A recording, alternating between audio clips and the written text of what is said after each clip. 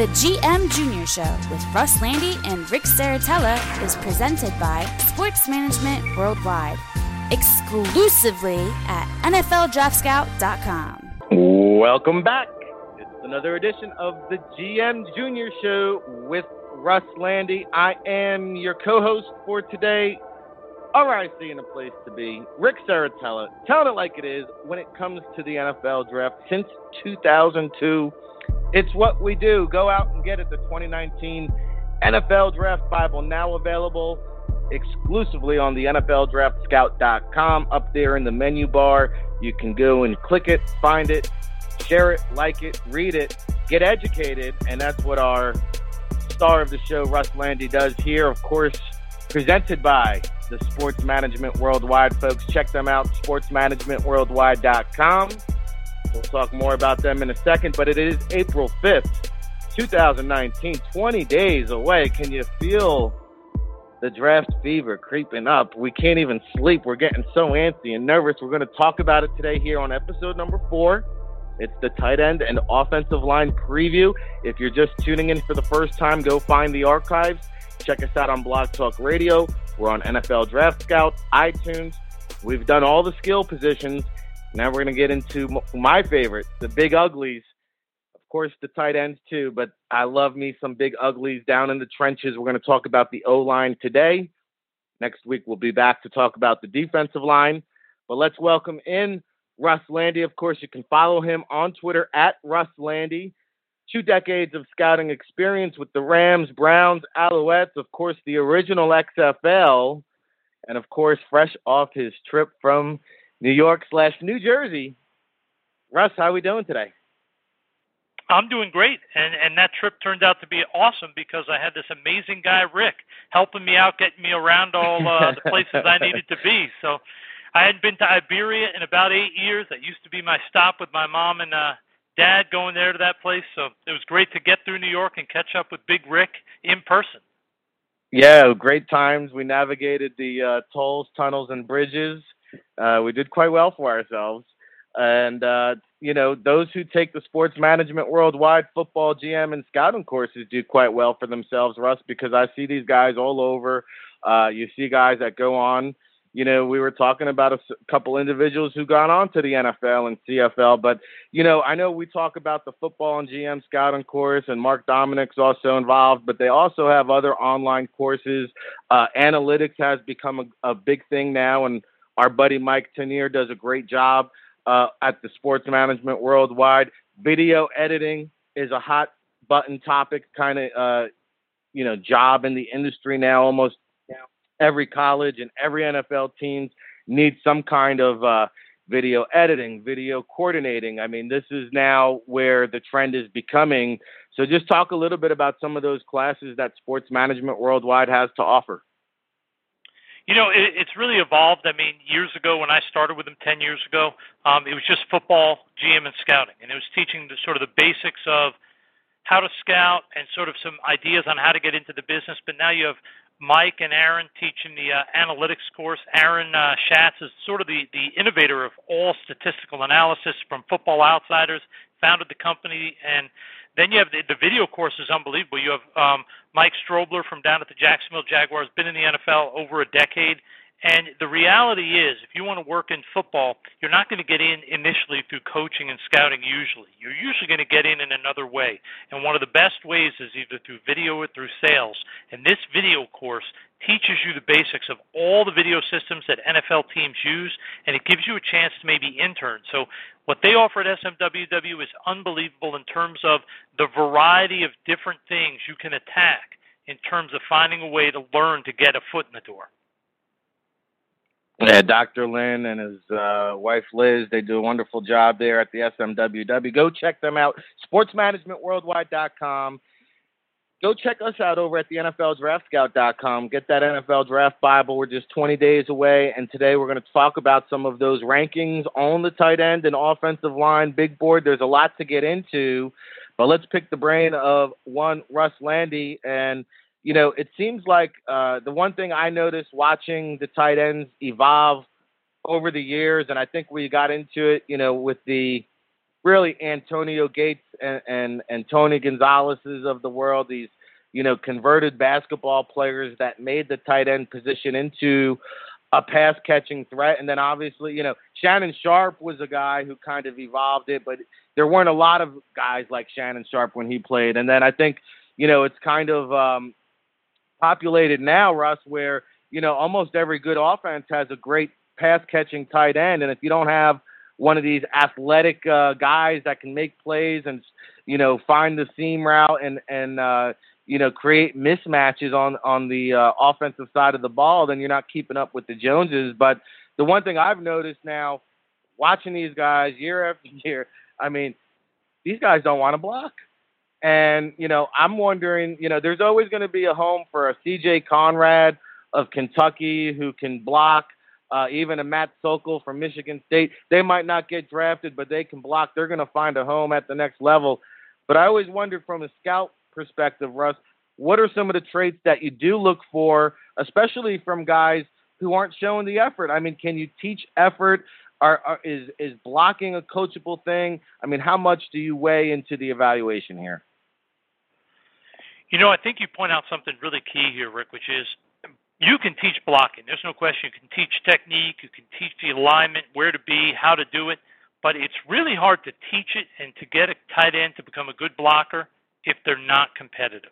That's probably the biggest issue you have. I remember back when I was at the Browns, the year Jeremy Shockey was coming out of school. And Jeremy was an elite receiving tight end. And one of our scouts had really downgraded him because he said, well, he's not a real consistent blocker. He gets overpowered. He's not real big. And Butch Davis, our head coach at the time, said, he said, let's put the film on. So we watched the film, and the one thing you saw with Jeremy is, he got overpowered, and he got run over a lot, and he had no idea what he was doing. But every single play, he competed like it was the last thing ever, even on blocks. I mean, even when he was getting run over, he was grabbing, he was holding, he was doing whatever. What I've learned from Butch talking about it then to a lot of other people is if your tight end is a very competitive blocker, even if he's bad, we can make him at least adequate. Because if he's competitive, it means he's going to try. So I can teach him the proper footwork, and if he's 225 or 235, I can get him to 255. I can improve his strength. But I can't make his effort better. That's very difficult to do, to improve a guy's effort. So to me, as long as I see the effort from an undersized tight end or a guy that's a bad blocker and maybe has the size, if I see the effort, I believe I can make him at least an adequate blocker. But if I don't see the effort, the odds are very slim he's ever going to become good.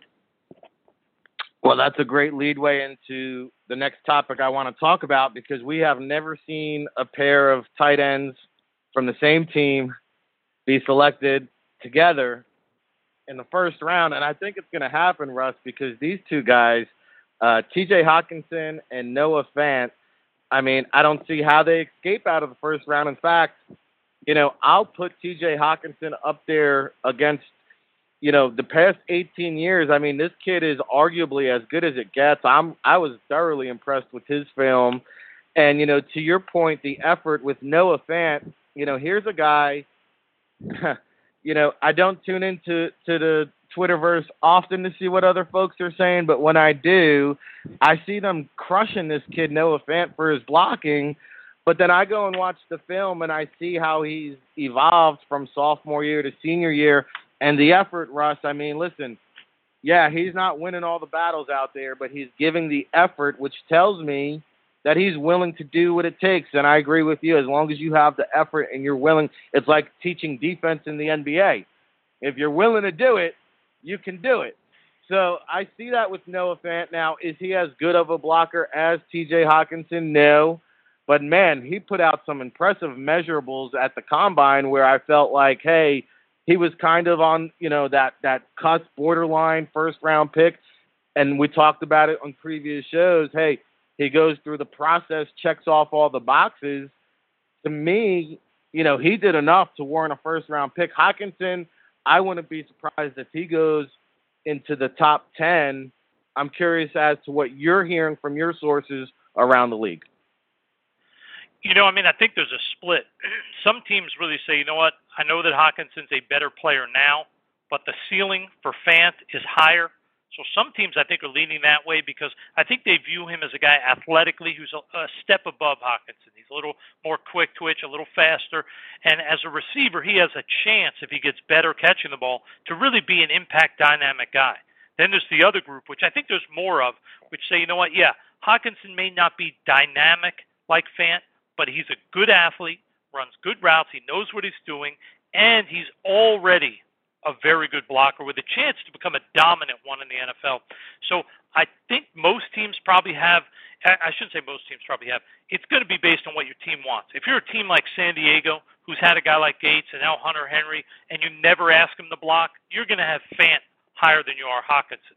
But if you're a team like the bulk of teams in the NFL now, who, yeah, we want a guy who can be a receiving threat, but we also do need a little bit of physicality, Hawkinson's going to be higher on the board for teams like the Giants and the Jaguars and probably the 49ers. Hawkinson might have a little bit more value, but both of these guys, to me, they're both high-end elite prospects. And I think what you also have to remember is the NFL, they know what they're doing in terms of scouting, and they know what certain positions at certain schools. You do not play at Iowa as a tight end if you are not a willing blocker. Doesn't mean you're a great blocker, but their staff there, from Coach Ferentz on down, they know they're not going to put a tight end in that offense, which requires a lot of blocking, both positional, in line, on the move.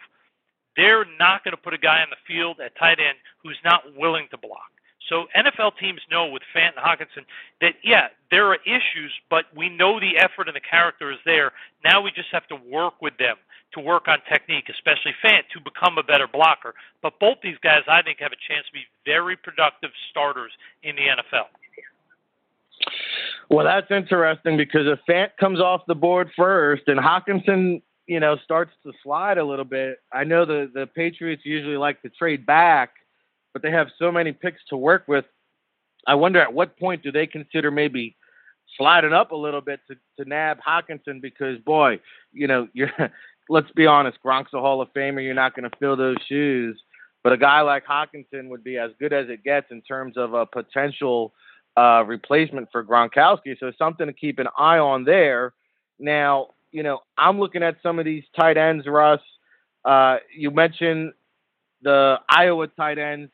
It seems like every year Notre Dame, I forget the crazy statistic, but going back at least 20 years now, I want to say all the way back to Anthony Fasano, that was only 12 years ago, even further than that. They've always had a tight end selected in the draft. It's crazy. You think about that lineage. So a guy like Alize Mack, where, there's been some issues there, coming out of Las Vegas. He didn't have the greatest reputation playing at Bishop Gorman, goes on to Notre Dame, has all the athletic talent in the world, but, commits to the Senior Bowl, but then, couldn't graduate in time and then, had some academic issues. So a guy like that, I think he still gets drafted, but maybe a day 3. Kylie Waring from San Diego State. These are the stories I love. And, he was a kind of a guy that came onto my radar late in the season, and he's a late bloomer. And I'd love to get your opinion on this because here's a guy, Russ, now very new to the position. His high school, we talked about this. If you guys listen to the Rick and Joe NFL draft show, we talked about this kid was playing goalie for the water polo team his senior year of high school. The football coach finds him and says, hey, why don't you give the gridiron a shot? They throw him in at tight end. So, he had just 1 year of experience playing football at the high school level in his life. Now he goes on and kind of, morphs into this 6'5", 250 athletic specimen. Now he also played soccer in high school. He was a basketball standout. So he did it all. Now he goes and blows up the combine 4.67. He's jumping through the gymnasium.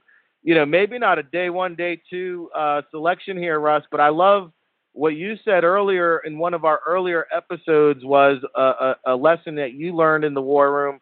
When you get to day 3, why not roll a dice with players who have upside? And I think this is the kind of guy that fits that criteria and mold. I think you're 100% right. He and a kid that I also think is very similar is the Josh Oliver kid from San Jose State. These are both athletic kids. They can run. They can catch. They're raw. I mean, especially Warren. When you watch this kid, you don't see always the right foot. The route's not always exactly how you want it. But both of these kids athletically are starting NFL tight end athletes. Now, can they develop the football to catch up with them? I think there's a possibility for both of them. I mean, Waring is a guy that, like you talked about, virtually no experience. 1 year high school, developed throughout college. This kid's got a chance athletically to make it. I think when you look at Oliver, this is a kid I had not seen much of until I went down to the All-Star games, and he crushed it. He had a great week. I think it was down at the Senior Bowl, and he caught the heck out of the ball, looked fantastic. And to me, those are two guys that you look at, and if you were to say, yeah, the blocking, the actual route running, and all the different truths, like where you're going to give them a high grade or a low grade if they're going to play right away, it'd probably be low. But when you get into the athleticism area and you start grading them compared to other guys that are currently in the league, these guys grade higher than a lot of those guys. That's what gives you hope is, hey, if you have a tight ends coach who's very good at teaching the fundamentals, teaching the guys the proper footwork, hand use, all those things, these are the types of guys you take on day 3, even as high as the 4th round, I think, that have a chance to really blossom when they get in the NFL with good coaching. So I agree with that, and I'll throw you another name at you. He's not the same athlete as them, but another guy I think is sort of being overlooked was at the Senior Bowl is the Trevon Wesco kid from West Virginia. This I was kid just to me going to is ask sort of you the about opposite. him. Yeah. You know, he's not the same guy. Obviously, he's a 4'9" guy. He's never going to run away from people. But I think at the Senior Bowl, he showed, you know what, I'm not a slug. I can move. I'm a smooth athlete, very good hands, a dominant blocker most of the time. At times, he gets a little out of control as a blocker. But I think what gets you excited if you're an NFL team, and this isn't a guy you have to take until the 4th or 5th round, is you bring him in, you say, okay, you're going to be our tight end. We're going to try to make you a starter, but maybe you're going to be our number 2. But if after a year or two you say, you know what, we realize he just can't get away from people, you look at him and you say, you know what, he's 6'4", he's 267, runs in the 4'9" area. He's got 34 3/4 arms. You know what? Mm-hmm. This might be a guy that we put 30 pounds on and try him as a tackle guard guy. So that, to me, there's a lot of value in Wesco because even if he doesn't make it as a tight end, he can be a possible O-line conversion, or he could be your 3rd tight end, your emergency tackle type guy because there's potential there with weight. He's a guy that jumped out on film when I graded Will Grier. This kid's got something special to him. I think he's going to have a long career in the NFL. I don't know if he'll ever be a starter, but he'll be in the league 8 or 10 years. No, I believe this is a luxury piece. If you're a contending team and you're looking for a luxury addition to the offense to kind of take that next step, I agree with you. He jumped out to me at the Senior Bowl, and we saw that at West Virginia. They really didn't know what to do with him the first 3 years. He was kind of just bouncing around, like you said, in between positions. They said, hey, why don't we get this guy out in open space, throw him the ball a little bit. I think he had like 27 catches, 1 catch coming into the season. So they featured him in the passing game, and I thought he did very well, and I would like to see him continue in that role. And I think he can be a guy that, you know, he's maybe out there 20 plays a game, and maybe he comes in on red zone and special packages and those goal line, you know, packages where, you know, you have to account for him. And now, hey, are they using him in line? Are they lining him as a receiver? Keep an eye on Wesco.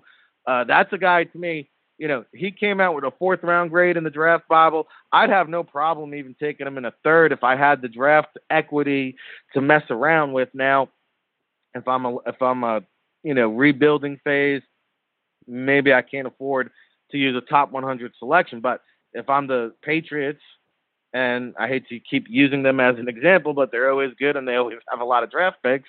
But you know, that's a guy, hey, maybe I roll the dice a little bit earlier just to assure myself that I get him because I think he's, you know, 270 pounds.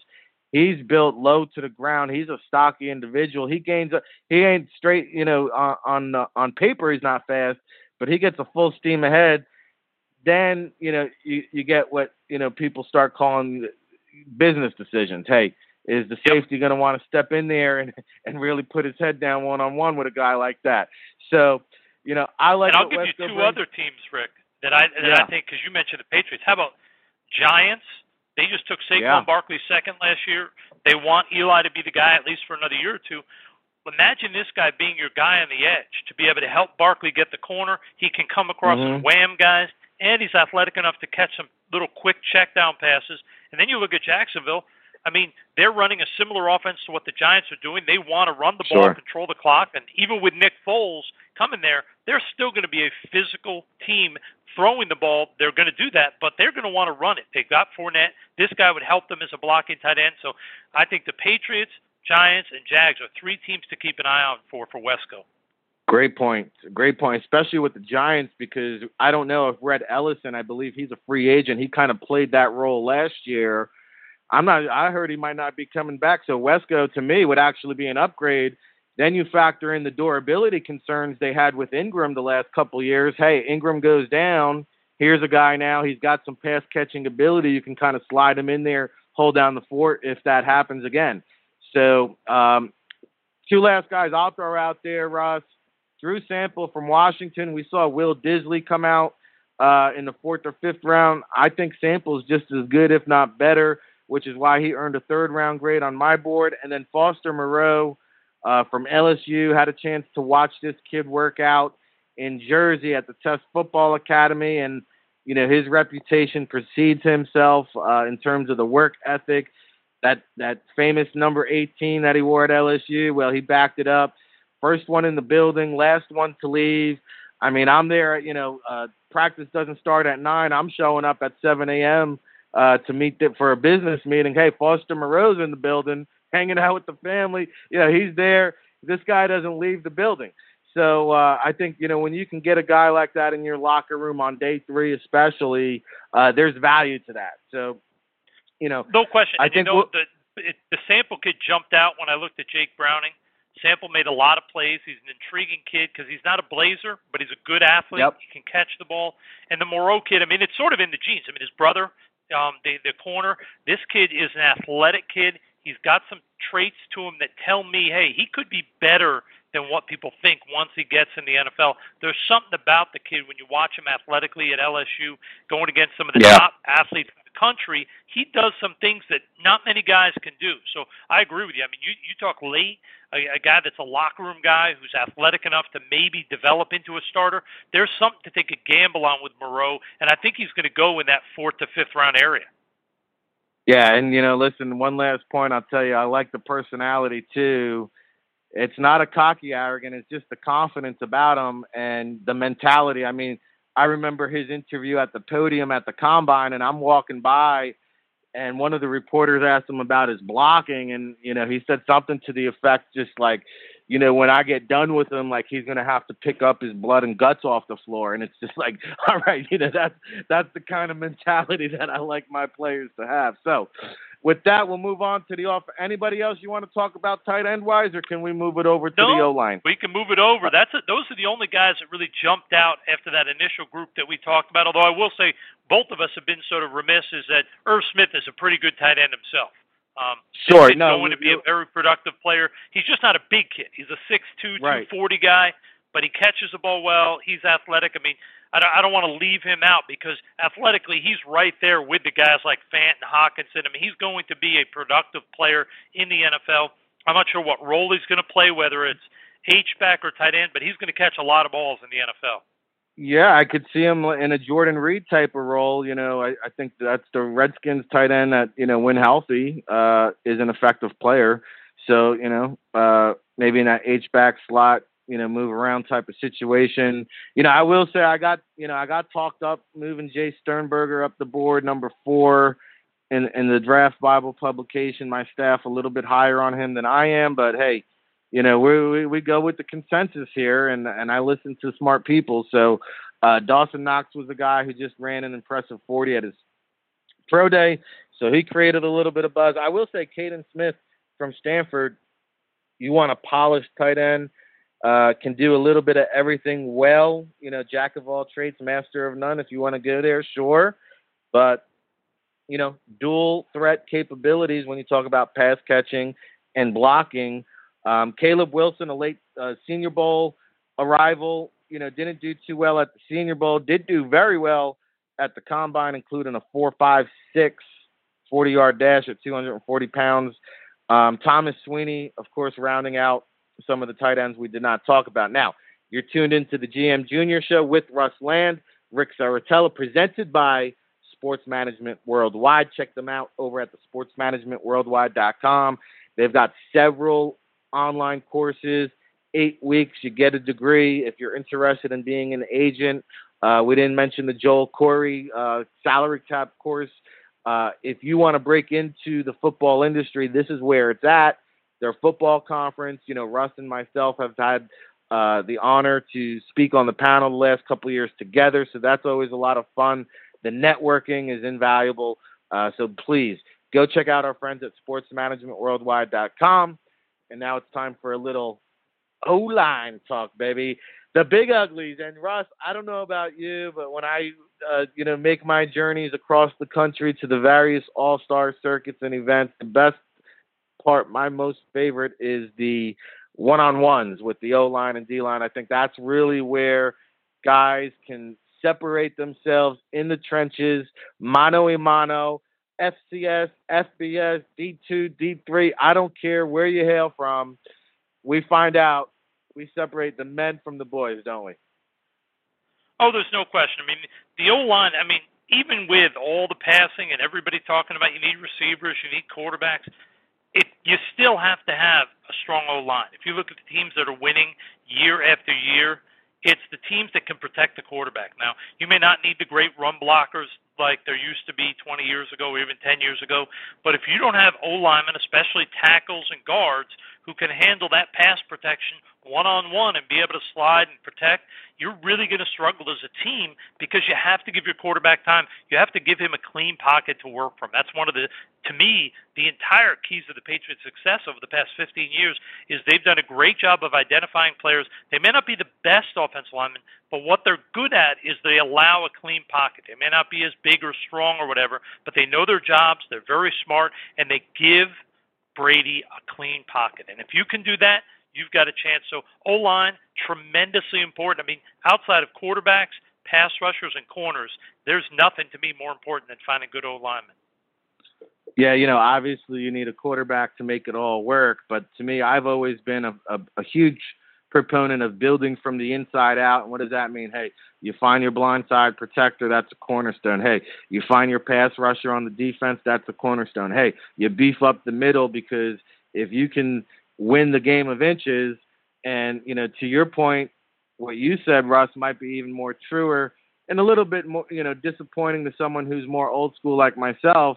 But you said you don't need those prototypical run maulers anymore, and that's because, hey, it's called the Andy Reid effect is what I like to call it. The NFL has become this wide-open spread attack. 70% of the plays now, I believe, are pass, which is mind-blowing to me. But I think it's a trickle-down. Usually the NFL trickles down to the other leagues, but I think it's a trickle-over from the college game. And you see these influx of up-tempo, spread offenses, guys. They're looking over to the sideline. What flashcard says, will it line up? 2-point stance. Hey, let's go, go, go. And I feel like a lot of the fundamentals and techniques now are not being taught at the collegiate level because, hey, at the end of the day, it's not the college O-line coach to prep their players for the next level. It's their jobs to win football games. And if that calls for playing a no-huddle, up-tempo type of offense where we're going to try to gas the opposing team, well, then, hey, the technique aspect, the fundamentals, the football 101, I feel like we, everywhere I go, whether it's a football camp, a tryout, a workout, NFL, XFL, CFL, it doesn't matter. Everybody says, you know what? We need more O-linemen. I could tell you, having worked in the CFL the last 6 years, if you think there are no offensive tackles. We searched and scoured, and if a kid is 6'4" and taller and has a pulse and can walk and chew gum at the same time, he's going to get opportunity after opportunity in the NFL. We couldn't find him. We had to pick guys off the heap that either were older, had been in trouble off the field so the NFL wouldn't give them a shot, or they just weren't really good players. They were really bad players, but we had to get them up there and find somebody. It is impossible to find good offensive tackles. And I will say in today's NFL, we sort of overlooked it. We talked about guards and tackles. But because of the amount of passing and all the defensive checks and changes that go on, the center, he may not have to be a dominant physical guy, but mentally he's got to be unbelievably smart because he and that quarterback, every single snap, they have to not only identify the MAC correctly, but they have to identify the defense and make the correct protection calls, and they have to be in sync. Because if they're not in sync, that offense has zero chance. And a lot of time when that quarterback's back in the shotgun, he may initially make a check call at the line of scrimmage, and then when he backs up to the shotgun, he's making changes. And that center has to understand, without hearing the quarterback, hey, we're seeing this guy shift. I'm reading it just like the quarterback. We need to shift our protection and change this. So we also don't want to forget about the centers. Their importance is so vital nowadays in today's NFL. If you don't have a smart center, your chances of success are very low. No doubt about it. Some great points there. Russ Lande, Rick Saratella breaking down offensive linemen. Since we're talking about the evaluation of the position and you delved into the interior, one thing I did want to touch base on, Russ, is just, especially the guard position. And you know what? I feel like there's some pretty good centers in this year's class. Like, I like the Bradbury kid from NC State. I love his athleticism and upside. The kid from Mississippi State, Elton Jenkins, I think, is one of the safer players in this year's draft. Now, he's not going to go to the Pro Bowl every year, but you know what? He's going to be a solid starter, in my opinion. The junior from A&M, McCoy, the scouts I've spoken to speak very highly of him. You got the Kansas State kid, Dalton Reisner. Some people like him as guards. Other people like him as center. I just like him on my team. Of course, he played tackle at Kansas State. But really what I wanted to focus on, maybe more so at the guard position than the center position, it seems like both of them do get devalued, but especially guard. And I remember for a little bit there was some guards going pretty high in the draft. I think at least half of them didn't pan out. So teams feels like a little bit more gun shy when it comes to pulling the trigger on an offensive guard in the first round.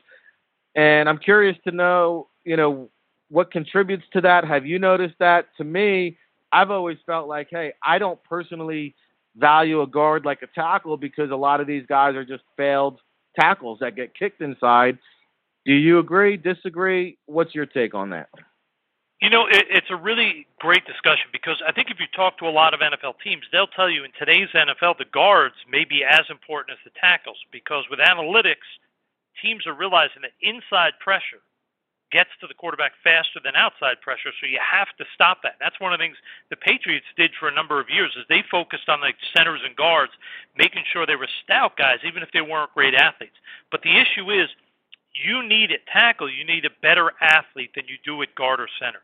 And they're harder to find. Those elite guys athletically, so teams will take them in the first round, whereas a guard, even the really good ones, say in this draft, if you look at the Lindstrom kid from BC or the Drew Samaya kid from Oklahoma, they're very good. These guys are going to probably start for 5 to 10 years in the league, but they're not at the same level athletically in terms of agility and side-to-side sliding ability as some of the top tackles. So you feel, I can get a guy who's a good enough athlete, who's tough and hard-nosed, I can get that guy in the second or third round because I can't get the elite athlete for tackle at that point. And the funny thing is, while tackles have to be better athletes in terms of athleticism, adjustability, centers and guards have to actually be a little bit quicker because the guys are on top of them so fast. And it's one of the mistakes that you see a lot of media people make is they talk about the tackle has to be super quick with his feet. Tackle doesn't have to be great with his feet in terms of quickness. He has to be great in terms of staying over his feet, bending his knees, and being able to adjust side to side because he's got to protect inside and outside. Guards and centers, if a guard can get off his feet, get set fast, and get his hands out there, he doesn't have to worry that much about going side to side. He's got to worry about that really quick guy off the ball. So that's why guards are a little devalued. They don't have to be elite athletes, so you can get away with a guy that might not be a good athlete. It might be just average, whereas a tackle, you have to be an athlete to protect that spot, even though a guard may be more important to your offense. No, great points. Very valid stuff there. And, to your point, if you're watching at home and you tuned into the combine and you see the old linemen doing the mirror drills, they're dancing back and forth, that's to see their lateral quickness, can they play on that island? And that's what separates, those tackles and what makes some of those tackles a guard. And a guy like Cody Ford comes to mind at Oklahoma, where, I think, he played tackle there at Oklahoma. I think his skill set translates better to guard. But kind of like Deion Dawkins coming out of Temple a couple of years ago, I think, hey, try him out at tackle. If he does well and doesn't succeed, well, then, hey, you can kick him up, kick him inside, and you'll have a pretty good guard too. So we talked about some of these interior guys, Russ, but, the glitz and the glamour, so to speak, from this year's draft class resides at that offensive tackle position. And, it kind of took a little bit of time, I would say, for this year's draft class to come into focus. And it wasn't exactly clear as to who would be the top offensive tackle. And I'm not really quite sure we still have a consensus offensive tackle. I do think Jonah Williams from Alabama has been in that conversation from the start of the season. He, along with Greg Little from Ole Miss, who has kind of taken a hit now, I think, as we get closer and gone through the process, being questioned maybe for his toughness, being labeled as a more finesse guy. Well, since then, players such as Andre Dillard and Jawan Taylor have increased their draft stock. And I think, depending on who you talk to and, different teams, what you need, it seems like, you ask 10 different scouts who their top tackle prospect is, you might get 4 different answers. And I think Dillard from Washington State is in that conversation due to, again, the upside and athleticism. Whereas Taylor, hey, he's just been a pretty consistent player there at Florida, really has molded his body into a lean specimen. What a transition coming out of high school, 350 pounds to a now lean 300 plus, low 300 range. But I'm curious, how do you weigh this year's offensive tackle class? What are you hearing? Is there a consensus? Will there be a consensus? Or will it really just depend on which team decides to choose a tackle first? Everything I've heard is that there isn't a consensus. I mean, some teams love Williams. Some teams think of him, and yeah, he's not perfect in terms of he's only 6'4" and change. Obviously, teams prefer a 6'5" guy and above. But when you look at him, he's athletic. He can bend his knees. He can do all the things you want a tackle to do, and he shows it on the field pretty consistently. Other people love Dillard because of what he could be. Because when you watch Dillard, about half the time he bends his knees, he plays with good base, looks like a superstar. About the other half of the time he plays straight-legged, he's upright, and when he's upright, he actually looks like a bad athlete. Can't change directions, gets beaten too often. And it's a little frustrating because talent-wise, there's no question he's a good enough athlete to be a long-time starter at left tackle in the NFL. It's one of those things. I think some teams might be more comfortable, even though Dillard weighed more at the combine. I think teams feel that Williams has a little bit more inert power and strength.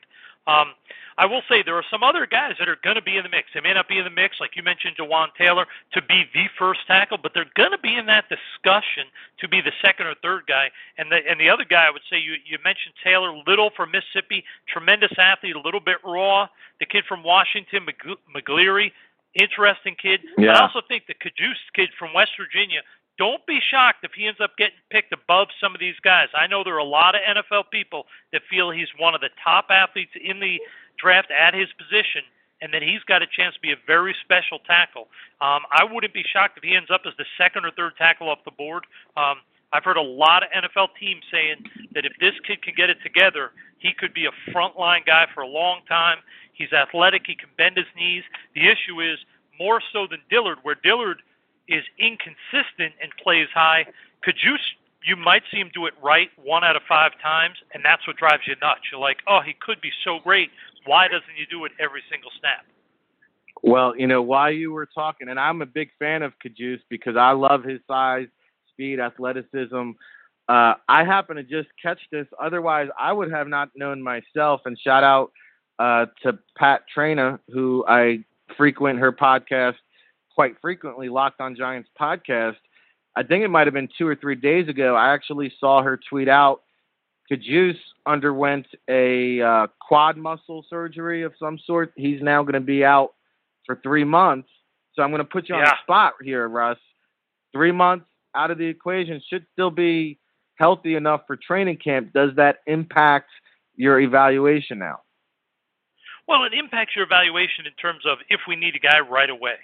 But if you're a team that feels you should never, in my opinion, be drafting your first-round picks saying we're drafting him because we need him to play this year. Because half the first-round picks don't contribute as rookies. And if you're expecting a first-round pick to be the solution to get you from a bad team to a good team, that's a mistake. I think the bigger thing here is you have to trust your trainers and your medical people. I'm sure they've gotten all the records from the surgery that was done, from the injury that took place. I'm sure he was a guy that is going to get invited back probably actually in the next week for the second look at the NFL Combine. They bring guys back for medical rechecks. He's going to be one of those guys. If your trainers come out of it saying, you know what, this guy's fine, that we feel that 3 months, 4 months, as long as we take our time and don't rush him, he'll be 100%. I don't think it's going to dramatically affect his draft stock. And it could be something where it really benefits one of those teams that has been winning. They don't feel the pressure that they have to go get a guy that's going to instantly come in. So if you're looking at the latter part of the first round, like I mentioned, I think he's going to go higher than people think. If you're a Patriots or a Chargers, one of those teams that the coach isn't getting fired next year no matter what. And you think, hey, we could get a guy here that really might have been a top 15 pick if he were healthy. We could get him here or at the top of the second round. That's where I think he could fall, because as long as your medical people, and this is the real question, feel that he will be 100% and there'll be no long-term issues with this, and it's just a matter of being patient and allowing him to rehab to get to 100% without rushing it, then I don't think you allow this to affect his draft stock dramatically, if I can say that. We got him twisted up. He's Russ Lande. I'm Rick Saratella. Another guy or another team that comes to mind, would be the Eagles, because you take a look at Jason Peters there, their left tackle. He's entering his final year of the contract. He'll be 38 years old. I think he struggled with some nagging injuries last year. So, hey, if I can get a guy like Kajus, second, third round, and like you said, not have to even play him this year. He learned, he just watches Peters for a year and then steps in. That's how the good teams, construct a franchise. And you're right. If you're depending on the rookies to be the solution to your problems, yeah, do they help, plug some holes and shore up some areas of need and help extinguish some fires? Absolutely. But it's a process, right? That old good old saying, trust the process. It's a process to constructing a team. So with that being said, Russ, we're winding down. I'm curious to know, you mentioned Caleb McGarry. I thought he had an outstanding Senior Bowl. The other guy that stood out to me was this kid out of USC, the Chuma Edoga. I don't know if you had a chance to see him, but I was really impressed. Talk about the lateral movement and ability to play on the island. I thought he was one kid who really impressed in the one-on-ones. Yeah, he definitely did. I mean, athletically, he stood out there, and you came away, at least I did, saying, you know what, there are issues when you watch film. There's a little bit of inconsistency. But if we're talking about athletic guys to play the tackle position at the NFL, there are a lot of guys who really are good college players, but when you look at them athletically, you say, no. But when you look at this kid, you say, yup, the athleticism is 100% there. And if we can coach some of the just technique mistakes, get him to be a little bit more consistent maintaining his focus, we could have a guy that athletically is right up there with any of the tackles in this draft. Those are the guys, to me, that are on day 3 of the draft, maybe day 2, are really worth a gamble. And I'm going to throw one name out at you. This is a crazy one, because I saw him at the East-West game, and he was bad at the East-West game, so he's not a guy you even consider drafting. But there's a kid named Tyree St. Louis out of University of Miami. Athletically, he's right there with any tackle in this draft. He can move his feet. He's nimble. He's athletic. Now, the people at Miami don't know if the light's ever going to go on, but they say athletically there's nobody on their team that plays O-line that's even close to this kid. At the East-West game, it was clear athletically. He was by far and away the best lineman. As a producer, he was probably the worst of all the linemen at the East-West.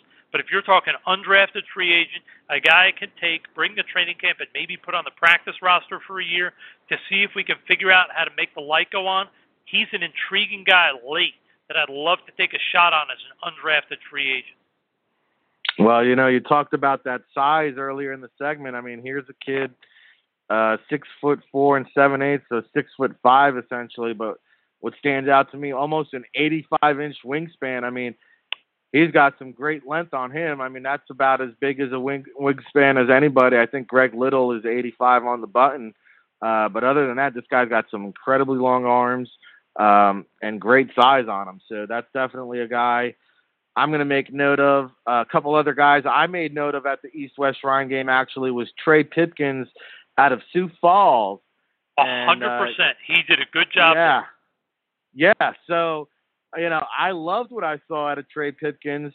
And then not so much, here's what's funny. I loved what I saw from the Elon kid at the East-West Shrine game, and then he got called up to the Senior Bowl, and I said, well, I don't love him not so much.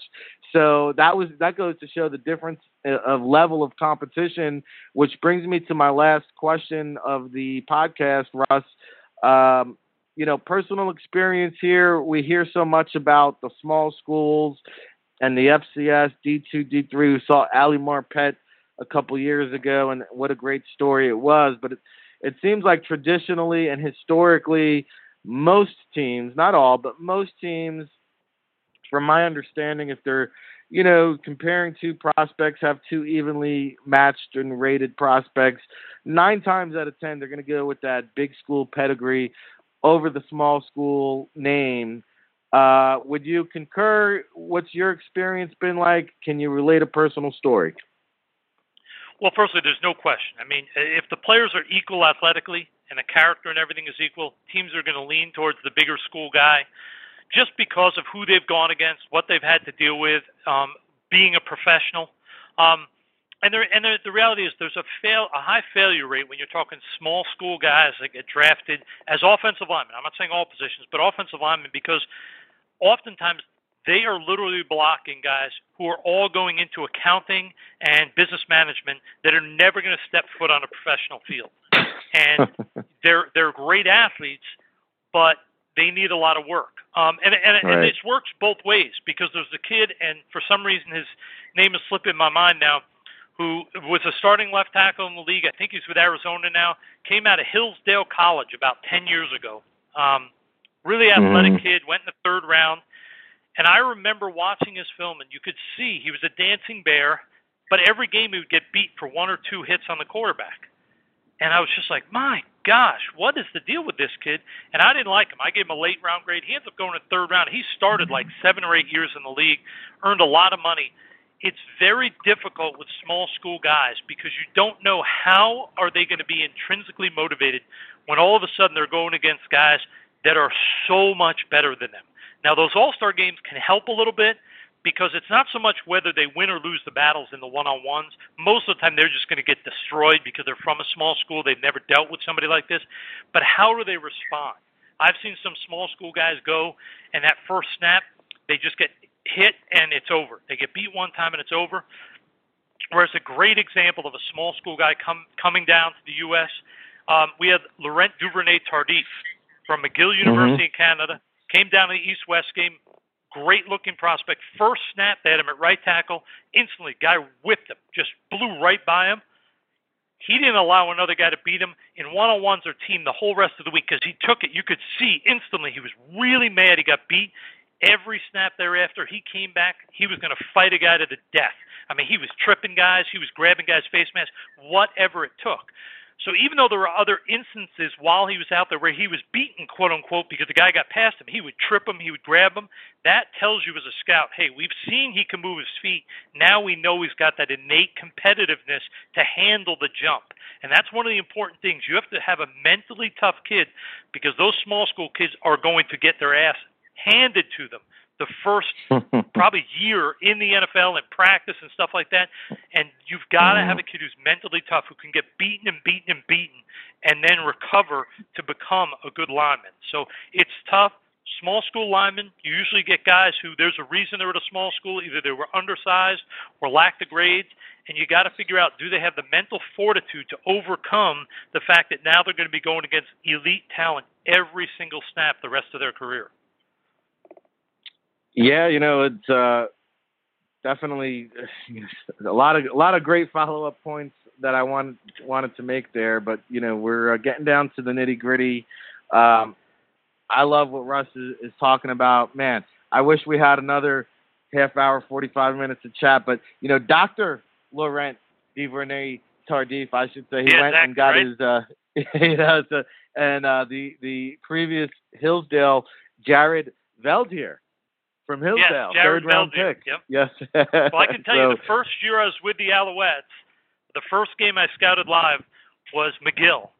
And after I saw McGill and saw Tardif, I texted everybody in the NFL, and I said, get your passports ready. You need to get to McGill this year, because I just saw a starting NFL lineman playing for McGill University, because he was a rock star. Indeed.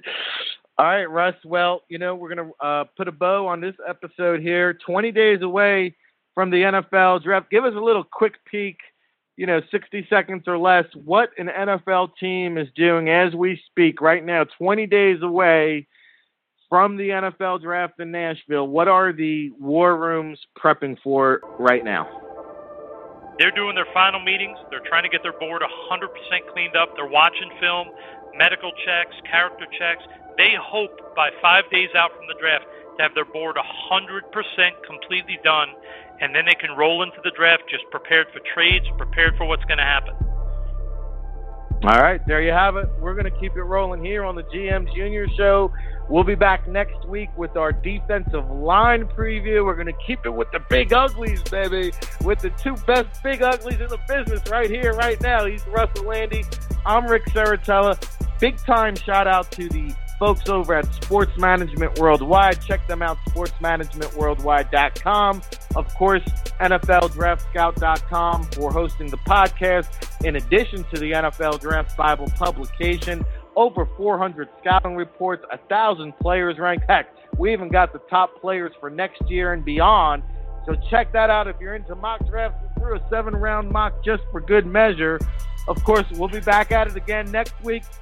Thanks, as always, GM Junior himself, Rusty Lande, RIC in the place to be, Rick Saratella, 20 days away. Keep it locked, everybody. The GM Junior Show with Russ Lande and Rick Saratella is presented by Sports Management Worldwide, exclusively at NFLDraftScout.com.